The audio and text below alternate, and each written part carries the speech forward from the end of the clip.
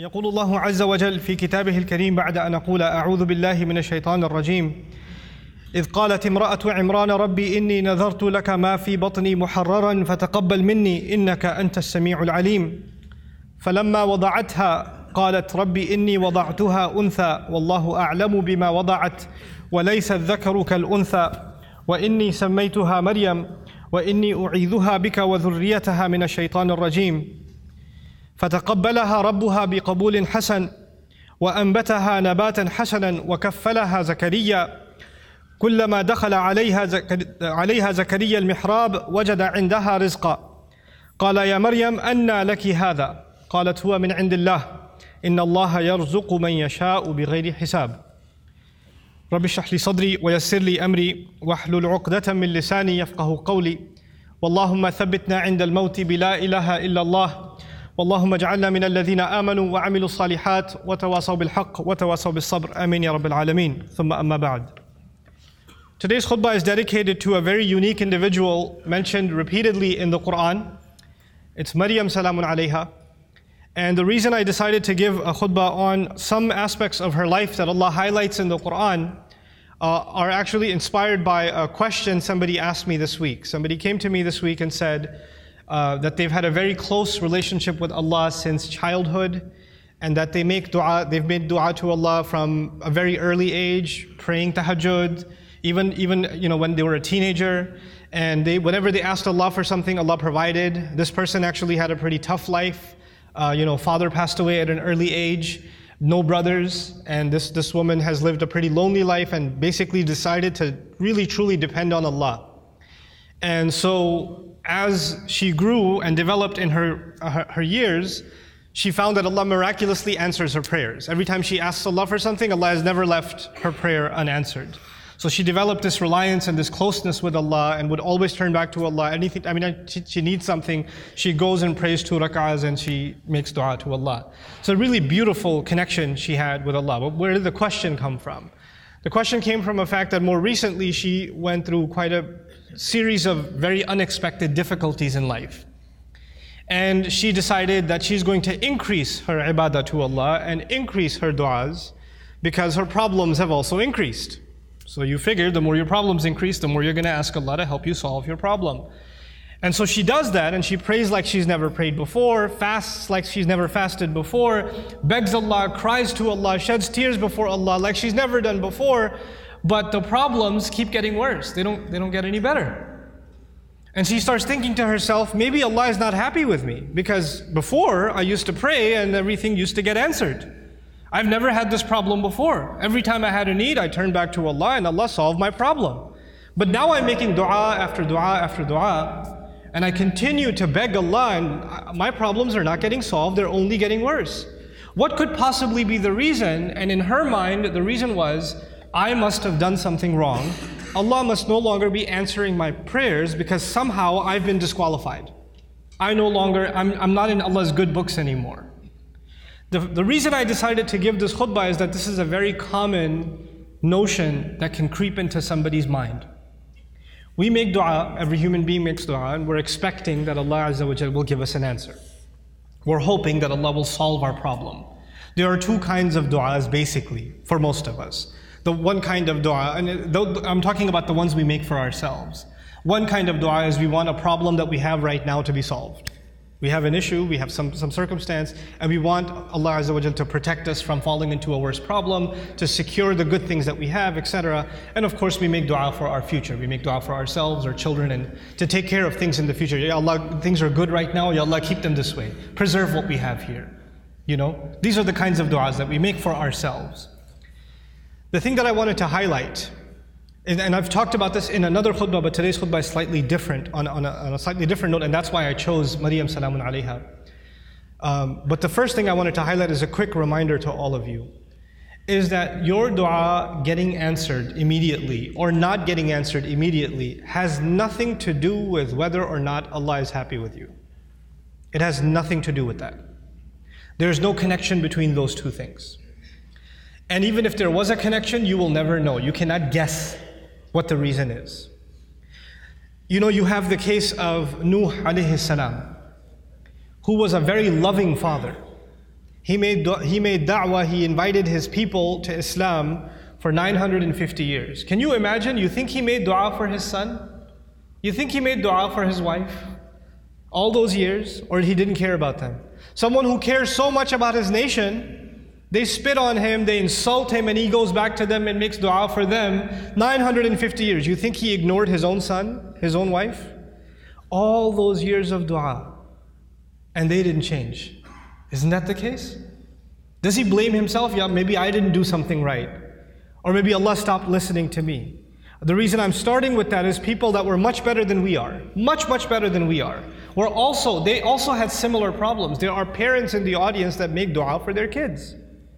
And they see that their children are going away from the religion. They're going down a dark path. And they can't control it. And they're making dua for them. And they're not seeing that their dua is being answered. And now they're getting frustrated. Is there something wrong with me? Why isn't Allah answering? Well, you're not the first one to be put in that position.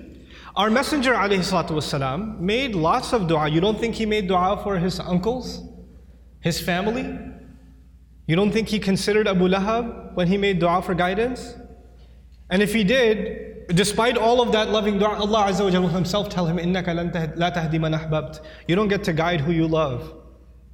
You know, there are people among us, there are children among us who wish their parents or their elders were acting in a more guided way. I've met so many young people whose parents are in a haram, explicitly haram business. And the children, the son and the daughter is trying to tell the father and the mother, please get out of this. We're dependent on you, you're paying my college tuition, you're providing for us, but you're providing for us from haram income. And I'm not in a position to provide for the family right now, but this is wrong. And then they're told you're being disrespectful, you shouldn't talk back to your parents, etc., etc. Now, it's the flip side. It's the children making dua for the guidance of their parents. But things aren't changing. Things are where they were. These frustrating situations happen. And then on top of that are situations like health calamity. Not just family problems, but health calamity. Or you can't find a job, you have money problems. And you're making dua to Allah. You ask yourself, I even did i'tikaf last year. And I kept making dua and I didn't pick my head up from sajda all night long, and still I have this problem. Still it didn't go anywhere. So the first thing I want to remind myself and all of you is that prophets ﷺ, all of them, much before us, Allah mentions their du'as consistently in the Quran. And Allah also mentions their problems consistently in the Quran. You don't think, for example, that Yaqub alayhi salam, the father of 12 sons, made dua for all of his sons? And especially for his son Yusuf, when he lost his son Yusuf, you don't think he made dua for Yusuf's safety, that Yusuf should come back home, that he could look at his beautiful son once again? We know that he cried so much he lost his eyesight. Ibiyaddat aynahu. He lost his eyes over crying over his son. And all of those du'as for so many years go unanswered, and then they eventually get answered. You don't think that the mother of Musa alayhi salam, when she put her baby in the water and the river just takes the basket away, the basket could flip over any time. And how do you know the basket is waterproof? How do you know it's not going to leak? How do you know it's not going to hit a rock and it's done? You know, you're throwing something in a river.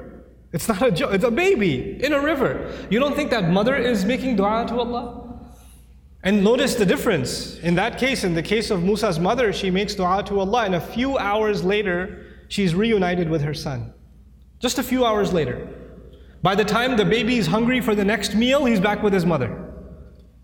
And in the other case, with the case of Yusuf alayhi salam, he was separated from his father. But he wasn't reunited with his father for many years. For many, many years. We are going to go through difficulty in life.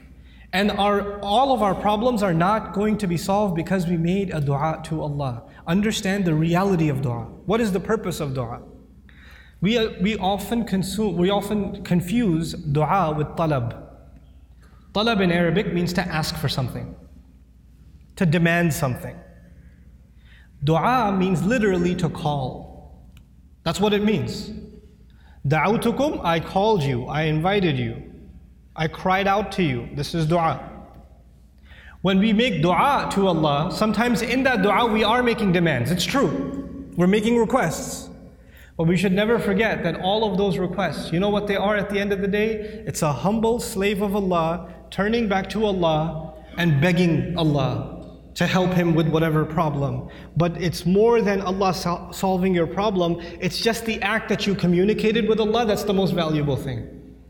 The fact that you actually engaged Allah in conversation, that is the goal in the end. Whether or not Allah will solve your problem immediately is a separate problem. And I want to share just a quick thing about that, then I come to Maryam salamun alayha. Sometimes you go through problems and you ask yourself, what is my fault in all of this? Why do I have to go through these problems? What did I do to deserve this? Let me ask you this. Yusuf alayhi salam was a child, right? A child by definition is innocent. What did the child do to deserve being kidnapped? What has a child ever done to deserve being thrown inside of a well in the middle of the woods? What has a child ever done to deserve being sold as a child slave in a different land? What is that, when he grows up as a young man, what did he ever do to deserve being thrown in jail over a false accusation? And he spent many years in jail, not because of something he did. He was innocent. And he spent all those years in jail. He went through situations in life that if anybody else went through those situations, you'll say, life is unfair, man, what are you going to do? Life is unfair, you know? But you know what happens to a believer? They don't just say life is unfair, they say Allah is unfair, ma'adallah. Allah did that to him. Yet Allah says in Surah Yusuf, Wallahu ghalibun ala amrihi. Allah was overlooking everything he did in his decision. Every decision that was made for Yusuf, Allah was dominating that decision, overlooking that decision. How? Sometimes you and I go through difficulty because Allah knows something better is coming. Sometimes that better thing that is coming is for you. Sometimes it's for somebody else. Sometimes it's not for you. Sometimes it's for somebody else. Sometimes the benefit of your difficulty will come back to you, the return will come back to you while you are still alive. Sometimes the return is meant to come back to you after you go back to Allah. What happened with Yusuf alayhi salam? A father was separated from a child. It's a tragedy, isn't it? But imagine if he was never kidnapped, he would never be in the well. If he was never in the well, he would never end up in Egypt. If he was never in Egypt, he would have never grown up there and been thrown into prison. If he was never in prison, he would have never met those two guys he met in prison, whose dream he interpreted. If he never met those two people, one of them who got to live and go back to the king, and when the king saw a dream, a strange dream, he would have never said, wait, I know someone who can help interpret your dream. And if that never happened, and you know what that dream was? 7 good years in the country, and 7 years there's not going to be any crop, any produce, any harvest. People are going to starve to death. If Yusuf was not in prison, alayhi salam, and then was taken out to interpret that dream at that time, there would have been an economic, financial, social crisis in the country, and hundreds of thousands of children would have starved to death. One child suffered for a few years. But because of that child suffering, Allah's plan was to save a lot of families, a lot of fathers and mothers from losing their children to starvation. Because of the plan that Yusuf alayhi salam came back when he interpreted the dream and gave, when he became the treasurer. I have a friend, some of you might have heard of him. His name is Robert de Villa. I asked his sister about him if she knows him, and she said yes, she's heard of him. The man can't move any part of his body other than his face. He can't move any part of his body. What did he ever do to deserve that? Nothing. But how many people have accepted Islam because of his disability? How many people have just heard about that and have come back to Allah? How many people that were ungrateful in life, even though they were Muslim, they were only Muslim by name, and decided to submit their heart back to Allah because that man is sitting in a bed? His suffering, his pain becomes guidance for millions of people.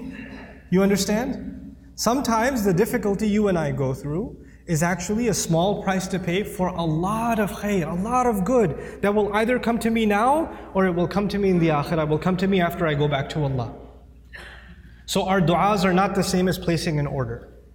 Now I get to Maryam salamun alayha, and I really, when she spoke to me, I remembered her, because the thing with Maryam salamun alayha was, even when she was young, her birth was strange. It was mentioned in the Quran. Not many people's birth is mentioned in the Quran. And she, the mother was expecting a son, but she had a daughter instead. And Allah says, "Laysa dhakaru kal untha," which has a multiple layers of meaning. But I'll just highlight one of them. This girl is like no other boy. This girl is special. And by the way, please remember those words next time. Any of you, if you're expecting a child and that you were hoping and your mother was hoping and your father was hoping and your extended cousins were hoping it's going to be a son and you have a daughter, you remember that Allah didn't highlight the birth of a child like He did the birth of Maryam salamun alayha. It's an honor to have a daughter. It's a gift of Allah to have a daughter. And it's actually the behavior of the mushrikun to be upset that you had a daughter. ظَلَّ وَجْهُهُ مُسْوَدًّا وَهُوَ كَظِيمٌ. His face turns dark and he's depressed. He's swallowing his upset attitude because he had a girl. Girls are a blessing from Allah Azza wa Jalla, an honor. And it's a disrespect not only of the gift of Allah, but of the ayat of the Quran when you're upset that you had a daughter. You should be mindful of that. But that's on a side note. This child is born, she's actually given a special place in what was then the central house of Allah. And Zakaria alayhi salam used to take care of her, and every time he used to come to visit her to make sure she's doing okay, because she was dedicated living in the house of Allah. كُلَّمَا دَخَلَ عَلَيْهَا زَكَرِيَّا الْمِحْرَابِ وَجَدَ عِنْدَهَا رِزْقًا. Every time he'd walk in, he'd see fruits, food in front of her, and he'd say, "Where did you get these fruits? These fruits don't even grow here. And these fruits aren't even from this season. These fruits grow in the winter, these fruits grow in the summer. You have them in off season. Where did you get them from?" She would respond, قَالَتْ هُوَ مِنْ عِنْدِ اللَّهِ. These come especially from Allah. These fruits come to me from Allah. Imagine somebody whose du'as are answered in a way that's special delivery from the sky of food for this woman. And so when this sister was telling me her du'as get answered in life, I remembered Maryam salamun alayha and how miraculously Allah would intervene and provide for her even matters like food. Things that we can get up and get ourselves. She didn't even have to get up for that. Very special child, very special woman. And so about this woman, what I wanted to share with you is later on in life what happens to her. When she's a young woman, angels visit her, tell her that she's going to have a child. The first thought in her mind, I'm not married. What do you mean I'm going to have a child? لَمْ يَمْسَسْنِي بَشَرٌ. No man has ever touched me. What in the world do you mean I'm going to have a child? كَذَلِكِ قَالَهُ وَرَبُّكِ. That is how your master declared it. I'm sorry, we're just here to deliver the news. We're not here to negotiate whether this is going to happen or not. That decision has been made. You're having a baby. Now she's in shock. What am I going to do? She's going to turn back to Allah and hope that this will not happen to her. But it's going to happen. And I'll fast forward a little bit for you, just so you appreciate what happened to this woman. After she had the baby, and she came back to her town, the entire community that looked up to her as a zahida, as a spiritual woman, as a woman of worship and ibadah, someone who even the prophet of their community, Zakaria, had endorsed. She grew up under the tutelage of Zakaria alayhi salam. All the masjid community is standing there. She's walking back with a baby, and they all start collectively, together, start humiliating her. How could you do this? What have you done? There are women in the Jumu'ah today.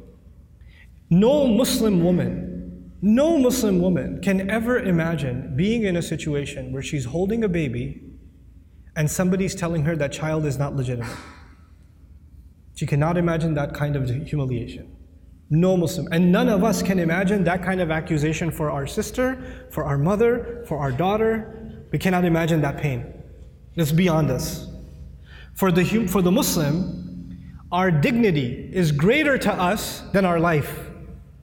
The sense of dignity Allah has given us is more valuable to us than even our life. And she knows that when she goes back with this baby, that's what they're going to say. It's one thing that they might be saying it behind her back. They're saying it in public, in front of her. In front of her. Now I want to take you back to how she dealt with this problem. Because no amount of dua she made is going to change what Allah has decided. Allah has decided that she has to face this. She has to stand in front of this. And what does she do? When the child comes, as she's about to deliver the child, she says, "Ya laytani mittu qabla hadha." She says, if only I could die before this happens. Hopefully I die giving birth. It's all on her mind. because that will be an easy escape from what is coming. There is no other place in the Quran anybody ever wishes for death. This is the only one. Think about that. Why is it there? Allah Azza wa Jalla is acknowledging that sometimes people go through such traumatic, humiliating situations where they wish they were dead. Even that happens. That's how extreme her situation became. And Allah acknowledged that and recorded that in the Quran. Ya laytani mittu qabla hada. I read this and I was just in shock. Like, how did she just say that? You know, our Messenger alayhi salatu wasalam told us, La yatamannayanna ahadukumul maut. None of you should ever wish for death. You should not wish for death. That's not something you should say casually. And she's actually now wishing for death. Why? Because this is an extreme case. This is a crazy situation. And so, you know, the humiliation she will face is far worse than death. So she says, Ya laytani mittu qabla hada. There are going to be, this is in the Quran for a reason, there are going to be people that are going to be in humiliating situations. And there's no getting out of it. There are going to be people that are going to have to face their family, that are going to have to face false accusations, that are going to have to face up to a mistake they made in the past. Who knows? And they're going to have to face that kind of trauma. And they'll have to find comfort in the example of Maryam salamun alayha. But she didn't stop there. She said, وَكُنْتُ نَسْيًا مَنْسِيًّا. 2 words, Nasyan, Mansiya. It was incredible words. Nasi in Arabic, they say fa'al and fi'il, these two awzan. They say nisi also. In one qira'ah it's nisyan. In another qira'ah it's nasyan. This is similar to dhibh. In the Arabic language, you have 2 kinds of words, dhibh and mathbuh. Nasi and mansi. The first of these words is actually used, I wrote this down for you, وَلَا يُقَالُ لِلْكَبْشِ ذِبْحِ إِلَّا إِذَا أُعِدَّ لِلذِّبْحِ. For an animal, for a goat or a ram, you don't call it dhibh until it's ready to be slaughtered. It hasn't been slaughtered yet. Once it is slaughtered, it's called dhabih. It's called madhbuh. Not before. Before it's called dhibh. She uses 2 words. Common translations say, I wish I was dead, I wish I was forgotten. That's what the translation says. But there are 2 words of being forgotten. One of those words, nasyan, actually means I wish, even though, because she's away from the masjid, right? She's not back home. I hope nobody ever misses me. They don't even ask the question, where did Maryam go? I wish I could be invisible, forgotten from people's memories right now, and nobody even has the thought of me. This is nasi. Nobody even thinks I existed. There are people that go through the kind of depression and anxiety where they don't come out of home. They don't leave home. They don't pick up phone calls. They don't answer text messages. They get anxious being around people. They're going through so much trauma that they wish they were forgotten. As a matter of fact, even if somebody knocks on the door, they say, I wish they didn't remember me. I wish I didn't have to face anybody. They want to just crawl away, but just be by themselves. This is nasyan. And she's hoping already that she dies. And nobody even comes looking. And then later on, even if years go by and nobody found out what happened to her, mansiyan. She's completely forgotten. There's no memory of her in the future either. I hope nobody thinks of me right now and I become invisible in the future also. I wanted to highlight this woman's trial because this is a woman of dua whose duas used to get answered immediately. She didn't even have to ask for food and it used to come. And this is the situation Allah put her in. This is the trial that Allah put her in. Think about that. This is not because Allah hates her. This is not because Allah forgot about her. This is not because Allah wants to humiliate her. This is actually, all of this ended up becoming Allah honoring her. All of this became Allah honoring her. What was her humiliation? Her humiliation was, people are going to say, you had this child without being married. You had a haram child. That's what people are going to say. And what was the child's name? You know? His name was Isa. There is no other prophet in the Quran who, when Allah mentions their name, He honors their parents also. Except Isa. Isa ibn Maryam, Isa ibn Maryam, Isa ibn, over and over again. Isa the son of Maryam, Isa the son of Maryam. Do you find Muhammad the son of Abdullah? Do you find Yaqub the son of Ishaq? Ishaq the son of Ibrahim? Yusuf the son of Yaqub? You find these? No. Every time Allah honors that messenger, alayhi salatu, or not every time, but multiple times, when Allah honors that messenger, He honors his mother. And by the way, this is important because for the Arabs, when you say Ibn, or for even the Semitic people, when you say Ibn, right after Ibn, you mention the father's name. You mention the father's name. Your last name comes from your father. Allah goes out of His way to remind people that no, He has no father, and we are going to go out of our way to honor that mother. Isa ibn Maryam, every time. Allah mentioned that humiliation for another reason, and I close with that. I told you last time, and earlier on in this khutbah, sometimes your pain is going to be a relief for other people. You're going through difficulty because it's meant to serve a greater cause than yourself, and you will be the sadaqah jariyah for them. You'll be a way of goodness for them. This is the pain of Maryam salamun alayha. Every time a woman is humiliated, every time a woman is falsely accused, every time a woman wishes she was dead, then to face what she's supposed to face, then she's going to find comfort in Maryam salamun alayha. And every time she finds that comfort, the rank of Maryam rises again and again and again and again. SubhanAllah. Our du'as are a means by which we connect to Allah. Our du'as are not a means by which this world becomes heaven. This world is going to be full of trials. People that were much better than we are had difficulty in life. That's okay. لَقَدْ خَلَقْنَا الْإِنسَانَ فِي كَبَدٍ. We created all human beings in toil and labor and struggle. Struggle is a part of life. The purpose of dua is to help you and me deal with those struggles and to never forget that Allah is with us, whether it's hard times or easy times. May Allah Azza wa Jal not make us people that lose faith. May Allah Azza wa Jal honor us and help us remember that no matter how much people try to humiliate you, people try to put you down, people insult you like they did Maryam salamun alayha, Allah still honors you. There's a big difference between what people say about you and what Allah thinks about you. Because if you go by what people said, then Maryam was the most humiliated, insulted person in society. And if you go by what Allah says, she's one of the most honored women in all of human history. So we go by what Allah says. Allah is the one who honored us. وَلَقَدْ كَرَّمْنَا بَنِي آدَمَ. We honored the children of Adam. May Allah Azza wa Jal make us dignified before Allah Azza wa Jal, before He makes us dignified before people. Barakallahu li wa lakum fil Qur'an al-Hakim wa nafa'ani wa iyyakum bil ayati wa dhikr al-Hakim. الحمد لله وكفى والصلاة والسلام على عباده الذين اصطفى خصوصا على أفضلهم وخاتم النبيين محمد الأمين وعلى آله وصحبه أجمعين. يقول الله عز وجل في كتابه الكريم بعد أن أقول أعوذ بالله من الشيطان الرجيم إن الله وملائكته يصلون على النبي يا أيها الذين آمنوا صلوا عليه وسلموا تسليما. اللهم صل على محمد وعلى آل محمد كما صليت على إبراهيم وعلى آل إبراهيم في العالمين إنك حميد مجيد. اللهم بارك على محمد وعلى آل محمد كما باركت على إبراهيم وعلى آل إبراهيم في العالمين إنك حميد مجيد. عباد الله رحمكم الله اتقوا الله إن الله يأمر بالعدل والإحسان وإيتاء ذي القربى وينهى عن الفحشاء والمنكر ولذكر الله أكبر والله يعلم ما تصنعون. أقم الصلاة إن الصلاة كانت على المؤمنين كتابا موقوتا.